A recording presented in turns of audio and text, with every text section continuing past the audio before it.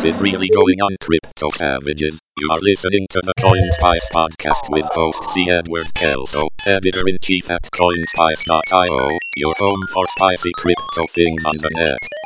All right, so this is a really cool opportunity for the CoinSpice community to get an inside look here at the goings-on in Hong Kong, which is grabbing headlines really all over the world.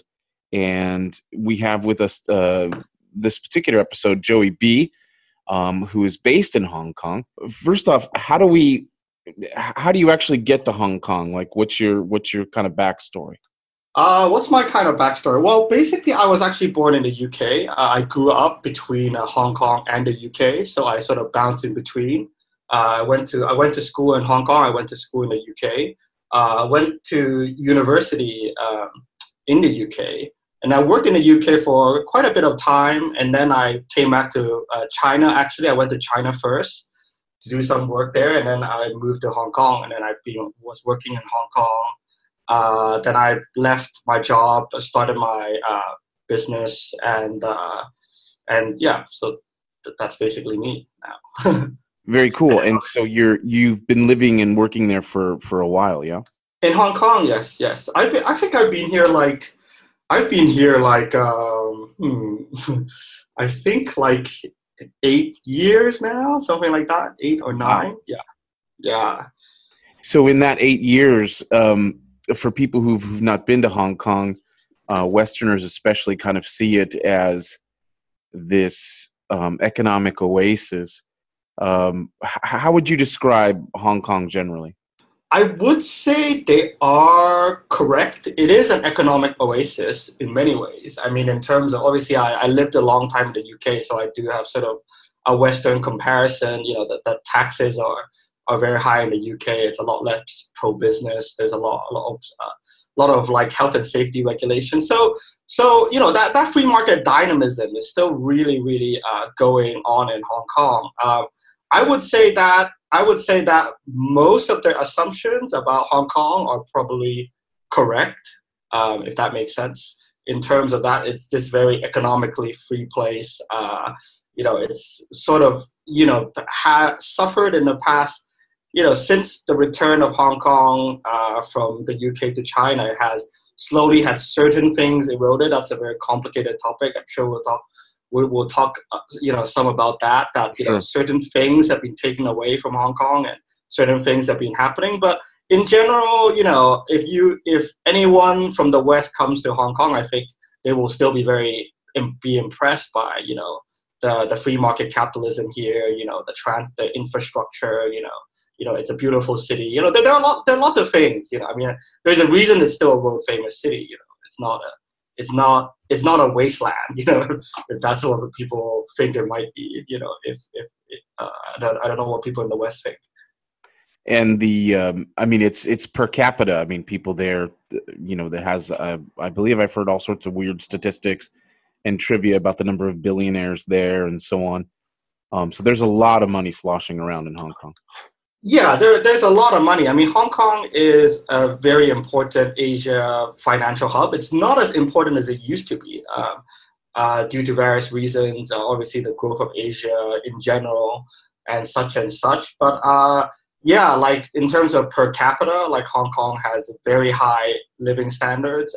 As like, you know, I think one of the longest life expectancy, you know, average life expectancies like in the world, you know. Very highly educated, you know, all that stuff. So, yeah, I mean, it's rich. Obviously, I guess, I don't know if you were going to follow up. Obviously, there is a huge income inequality problem in Hong Kong. And this is something that I saw that you wrote a little bit about in a chat room we both frequent. And I found that really interesting because it's not something I really hear about. But you're saying there is a kind of a big disparity there. There is a massive disparity. I think Hong Kong has, I don't know, I don't have my data here, but I think it has one of the highest Gen I coefficients in the world, which is like a measurement for inequality. Surprisingly, you know, for a place that, you know, if you go out to the streets, there's just Mercedes and Rolls Royce and Lambos and all this stuff, right? Apparently 1 in 5 Hong Kong people live in poverty. And I actually recently saw a statistic which said that basically about 80% of Hong Kong people earn less than 20,000 Hong Kong dollars. To give you that's about like 2,500 USD a month. And the rent here, like if you get a like flat, will easily be like 1,500 USD a month, like for comparison. So there is a huge. I mean, this is actually partly, in my opinion, where a lot of the social, discontent, sort of breeds from, is that we do have this really deep economic problem in Hong Kong. Do you think that's a function of Hong Kong being returned formally to mainland China, and people from the West coming there and trying to make a go of it, or am I misunderstanding that? Hong Kong is it's kind of like inside China. It's like a special district, so you can't actually move from China to Hong Kong. Like if you move from China to Hong Kong, you actually have to go for immigration process. So it's actually like they have a specific quota per year of how many immigrants they can bring in. Hong Kong does actually have quite a tough immigration system. That's fascinating. Okay, because that was my assumption, that maybe people from the rural areas were coming into Hong Kong and therefore skewing that Gini coefficient in the way that you said. But that's probably not the case then, due to their immigration restrictions. So, yeah, you kind of began to touch on it, and I found that interesting too, that you're not giving too much credence to some of the conspiracy theories about U.S. involvement. But before we jump too far into that, protests in Hong Kong prior to this were fairly infrequent. Am I right about that?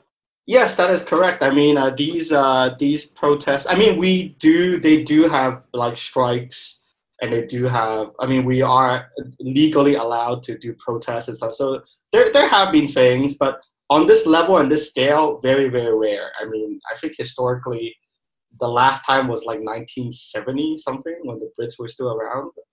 Got it. And so this particular round of protests was sort of a perfect storm. Is that correct?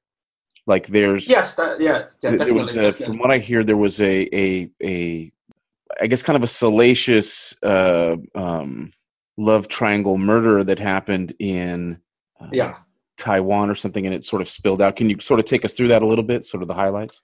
Sure. So basically, what happened was that there was a murder case in Taiwan, and this Hong Kong guy, killed his girlfriend in Taiwan and then escaped to Hong Kong. And there was no way they could basically extradite him out of Hong Kong from Taiwan. So they wrote up this bill that basically would legally allow you to do that, because they had no such mechanism. So the actual real story behind this, no one really knows. But what I've heard from sort of inside sources is that apparently in the Hong Kong administration, this is some genius thought it was a very good idea to basically take this bill and use that, to win some favor from Beijing, to also happen to use this bill to say, okay, well, if we're going to do extradition, why don't we do extradition to China too? And then they wrote that into the bill.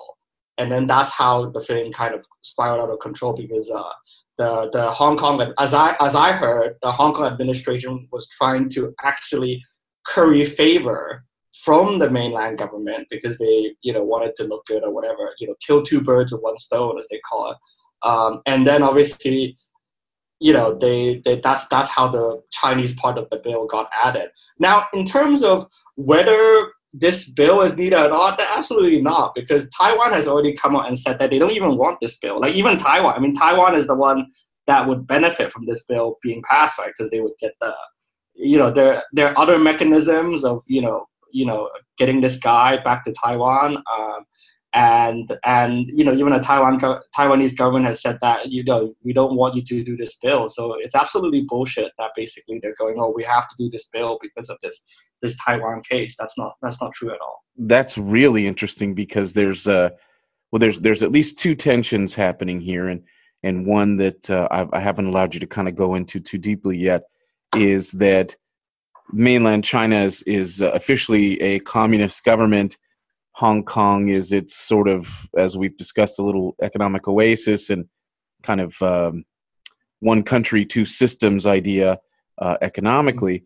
And then Taiwan is a whole mess, outside of that, where they're trying to be recognized as a sort of a separate entity, and China still has claims on that. Is that right? Yeah, that is correct. Though I would say that I don't know how am I supposed to respond to that one, but I would say that it's actually pretty funny because for the whole idea that China wants to go for is basically that Taiwan is part of China, right? They want Taiwan to be part of China, but this whole thing they're doing in Hong Kong is just making a lot of Taiwanese go, fuck this. This is like, why would we want this? You know what I mean? It's like, it's totally. I find that fascinating. Yeah.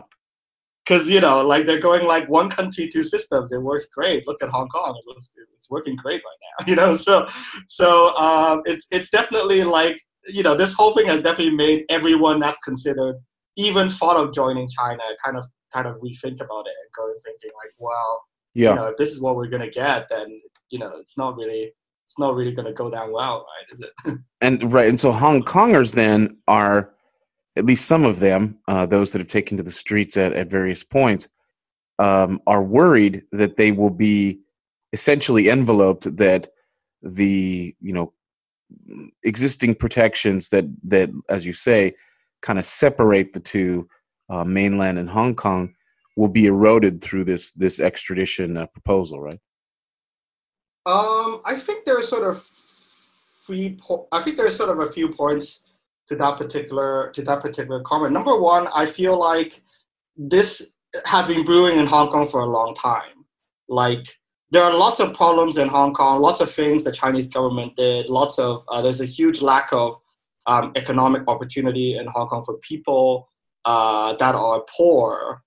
I guess I should go into this because it's kind of important. The root cause of everything in Hong Kong, in my opinion, is that there is this huge problem in Hong Kong where the property is really, really, really expensive.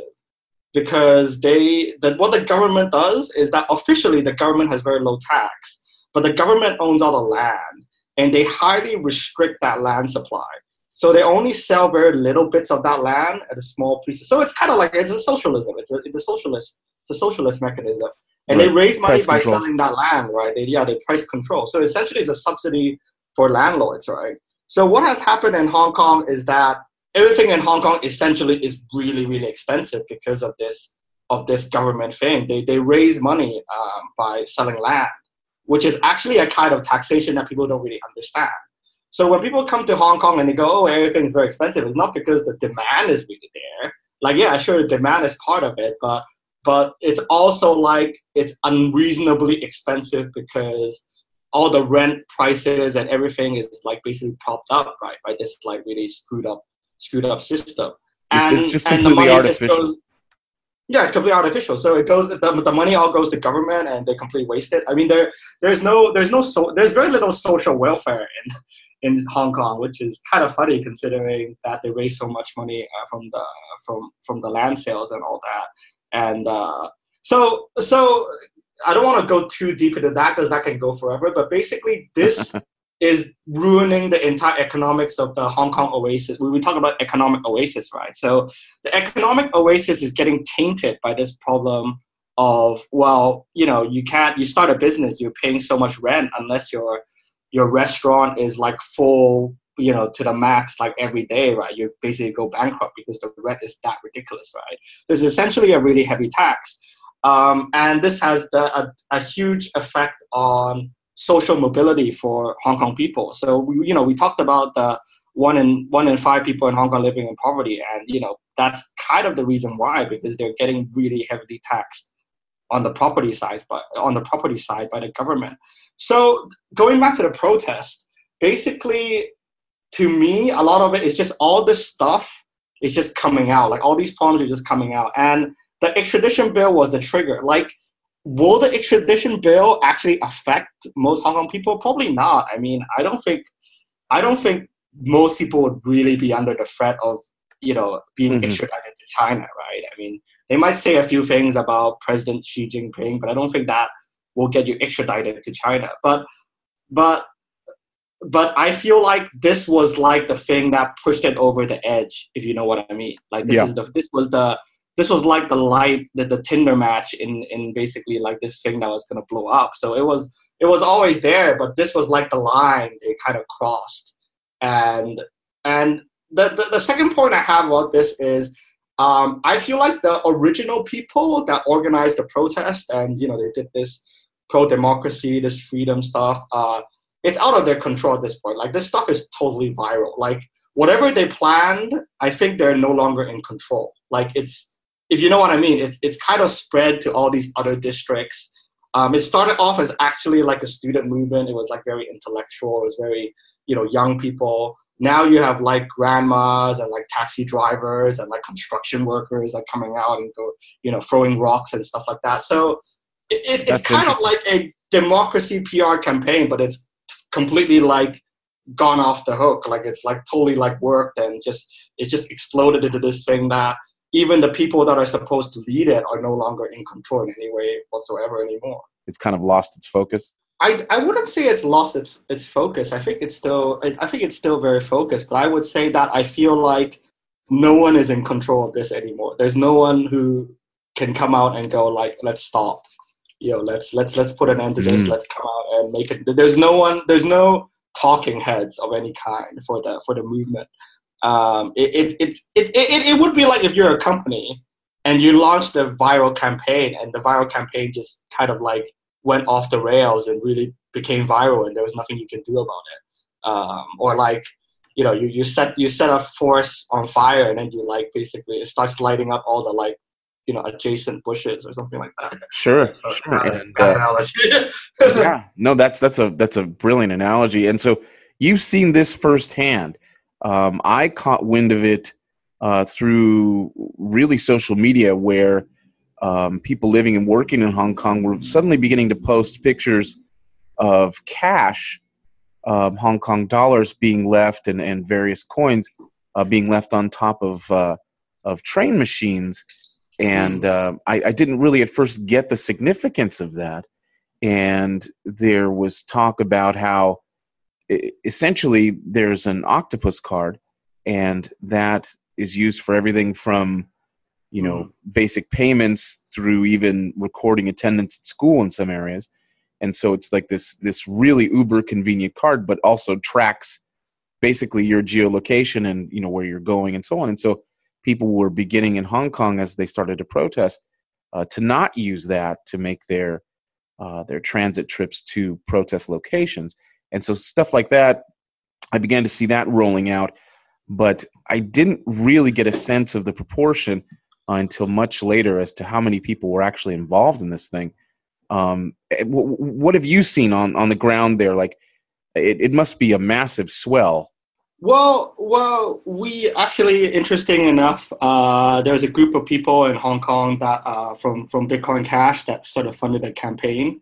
Oh, because wow. they basically saw that, and they realized, wait, hey, these people are like, they're obviously starting to realize all this government track stuff is eventually gonna bite them in the ass, or so to speak. So they were like, well, this is the perfect time to talk about decentralized money, and how if you don't own your own money, then you don't really have any money, right? If your money is all like tracked and controlled by the government, which is essentially, I don't know how much you know about China, but in China, everything is WeChat Pay now. So it's all digital. There's no cash.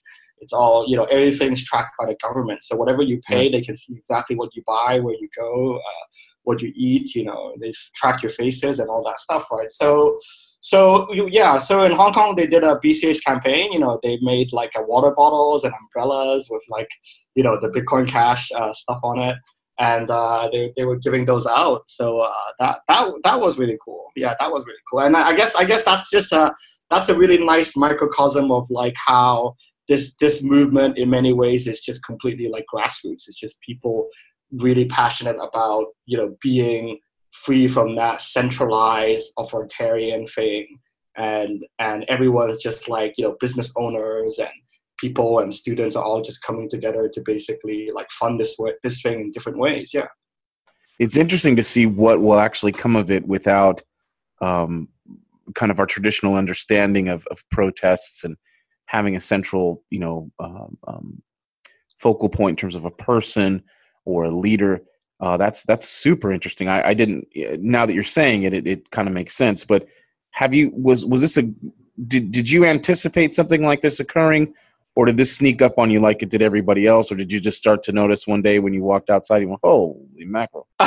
It completely surprised me. I mean, obviously, I was there actually in 2014 in the original like Hong Kong protest. That was the one that sort of started it all. And in that one, I wouldn't say they were defeated, but in the end, they called it off. Had some negotiations with the Hong Kong government, and ultimately nothing came of it. The government basically did nothing after all the protests and all the talk. So my assumption was that at that point, I thought the Hong Kong people were crushed. I was like, they're not going to do another one. Basically, like I was like, I was thinking they were going to go through the 5 stages of grief or whatever, right? Like basically, it'd be like, there's finally like. At first they'll be angry, and then like in the end they'll just kind of like accept that, hey, Hong Kong is part of China, and there's nothing you can do to overturn this. So right. when this new protest happened, I was honestly very, very surprised by. I guess I would say I'm proud of the spirit that Hong Kong people have, like even in the face of that, like as we talked. As I talked about before, that in the end Hong Kong is owned by China. Hong Kong is part of China, so. In a way, where do they want to go with this? But I think that spirit is really admirable. I mean, they're definitely braver than me. I mean, those protesters going out and chucking bricks at the police station and stuff like that. I mean, I would. It is Bambi versus Godzilla. I mean, it is. Yeah, it is. Yeah. We tend to think here in the West that maybe China and Hong Kong are on some kind of parallel, or I'm not sure what we're doing here, but it's not nearly getting as much coverage in terms of that outsized, battle. I mean, China has, millions and millions and millions and millions of soldiers. I mean, this is not a fair fight, right? It's not, but also that brings a very interesting point, is that in a way, what you're seeing in Hong Kong is really a clash of ideologies. Like Hong Kong has always been a place where East meets West, right? Like it's kind of famous for that, Bruce Lee. I mean, I'm sure everyone's kind of like heard or seen Hong Kong culture in some form or matter, right? Like in Blade Runner or whatever. And this is the first time like where it's really been out in the open, where we're really seeing that the values of Western liberty and democracy is just really, really incompatible with, Chinese, like, communism and socialism and that very centrally managed, government style. And in a way, I would say that it's actually like bigger than people think, because literally, I think a lot of people are kind of going like, well, this is a huge. It's kind of like the battle between like USA and Soviet Russia, right? You had that huge clash of ideologies, and they ended up having all these like sort of proxies where you had these people basically, I mean, remember in Germany, like East and West Germany, right? Right. What do you think ultimately will come of all this? I've seen now flights being canceled. It definitely is at least every weekend this thing pops off. The last I'd heard, the, I guess, provincial governor or what would amount to, I guess, a mayor here in the States of Hong Kong, basically acknowledged shelving the extradition bill for a time. And that was almost eerily parallel with talks of capital flight of people with a lot of money moving, say, into Singaporean dollars or whatever. Yes. Yeah. But what if you have a crystal ball, like what kind of pressure is this putting on? Do you see on the ground and on the street on the government to actually? I mean, do you think heads will ultimately be cracked? I've asked you probably 6 questions in this one question, but Try to give you sort of a general vibe there. Yeah, no, I got your vibe. I really, really don't know. I mean, this is everyone in Hong Kong is thinking the same thing. Everyone in Hong Kong is kind of going like, we really don't know where this is going to end. And we just don't know. Like the only way this will, end well is that the government in Hong Kong or the government in Beijing gives some concessions. And, the concessions would be, for example, to really shelve the extradition bill for good, withdraw it, and not just basically have it frozen, and really investigate some of these police brutality things, which is what the protesters are asking for. I think if I obviously I'm in Hong Kong, so I speak to a lot of Hong Kong people, and everyone I talk to is basically like, that's what scares them. They really have no idea how it's going to end. And I think everyone's hoping that it's not going to end catastrophically. Yeah. And that's, Beijing is in, and I obviously have no sympathy for them, but Beijing is in kind of a tight spot here going forward, because you don't want to kind of set a weird precedent in the sense of, the more you rattle the cage, the better circumstances you ultimately get. And then on the other hand, I mean, is this extradition bill ultimately worth all the hassle and, cost and disruption? And I would have thought by now they would have made some sort of concession just to ease this burden a little bit. I don't know, but I will say that, in the background of this, don't forget that you also have the U.S. and China trade war, which I also feel like is actually part of the equation. And I don't think that it's directly this is directly being used as like a thing, in the negotiations, but that's obviously looming in the background, that you do have this dynamic between Xi Jinping and President Trump that basically they are, as far as I read last time, the trade deal is going all wrong. So I feel like that, I think to give a bit of background, like Hong Kong is treated differently by the USA. So Hong Kong has a special trade agreement with the USA. So all these tariffs and all this stuff Trump is doing does not apply to Hong Kong, because the US actually does treat Hong Kong like a separate country. That's legally. A great point.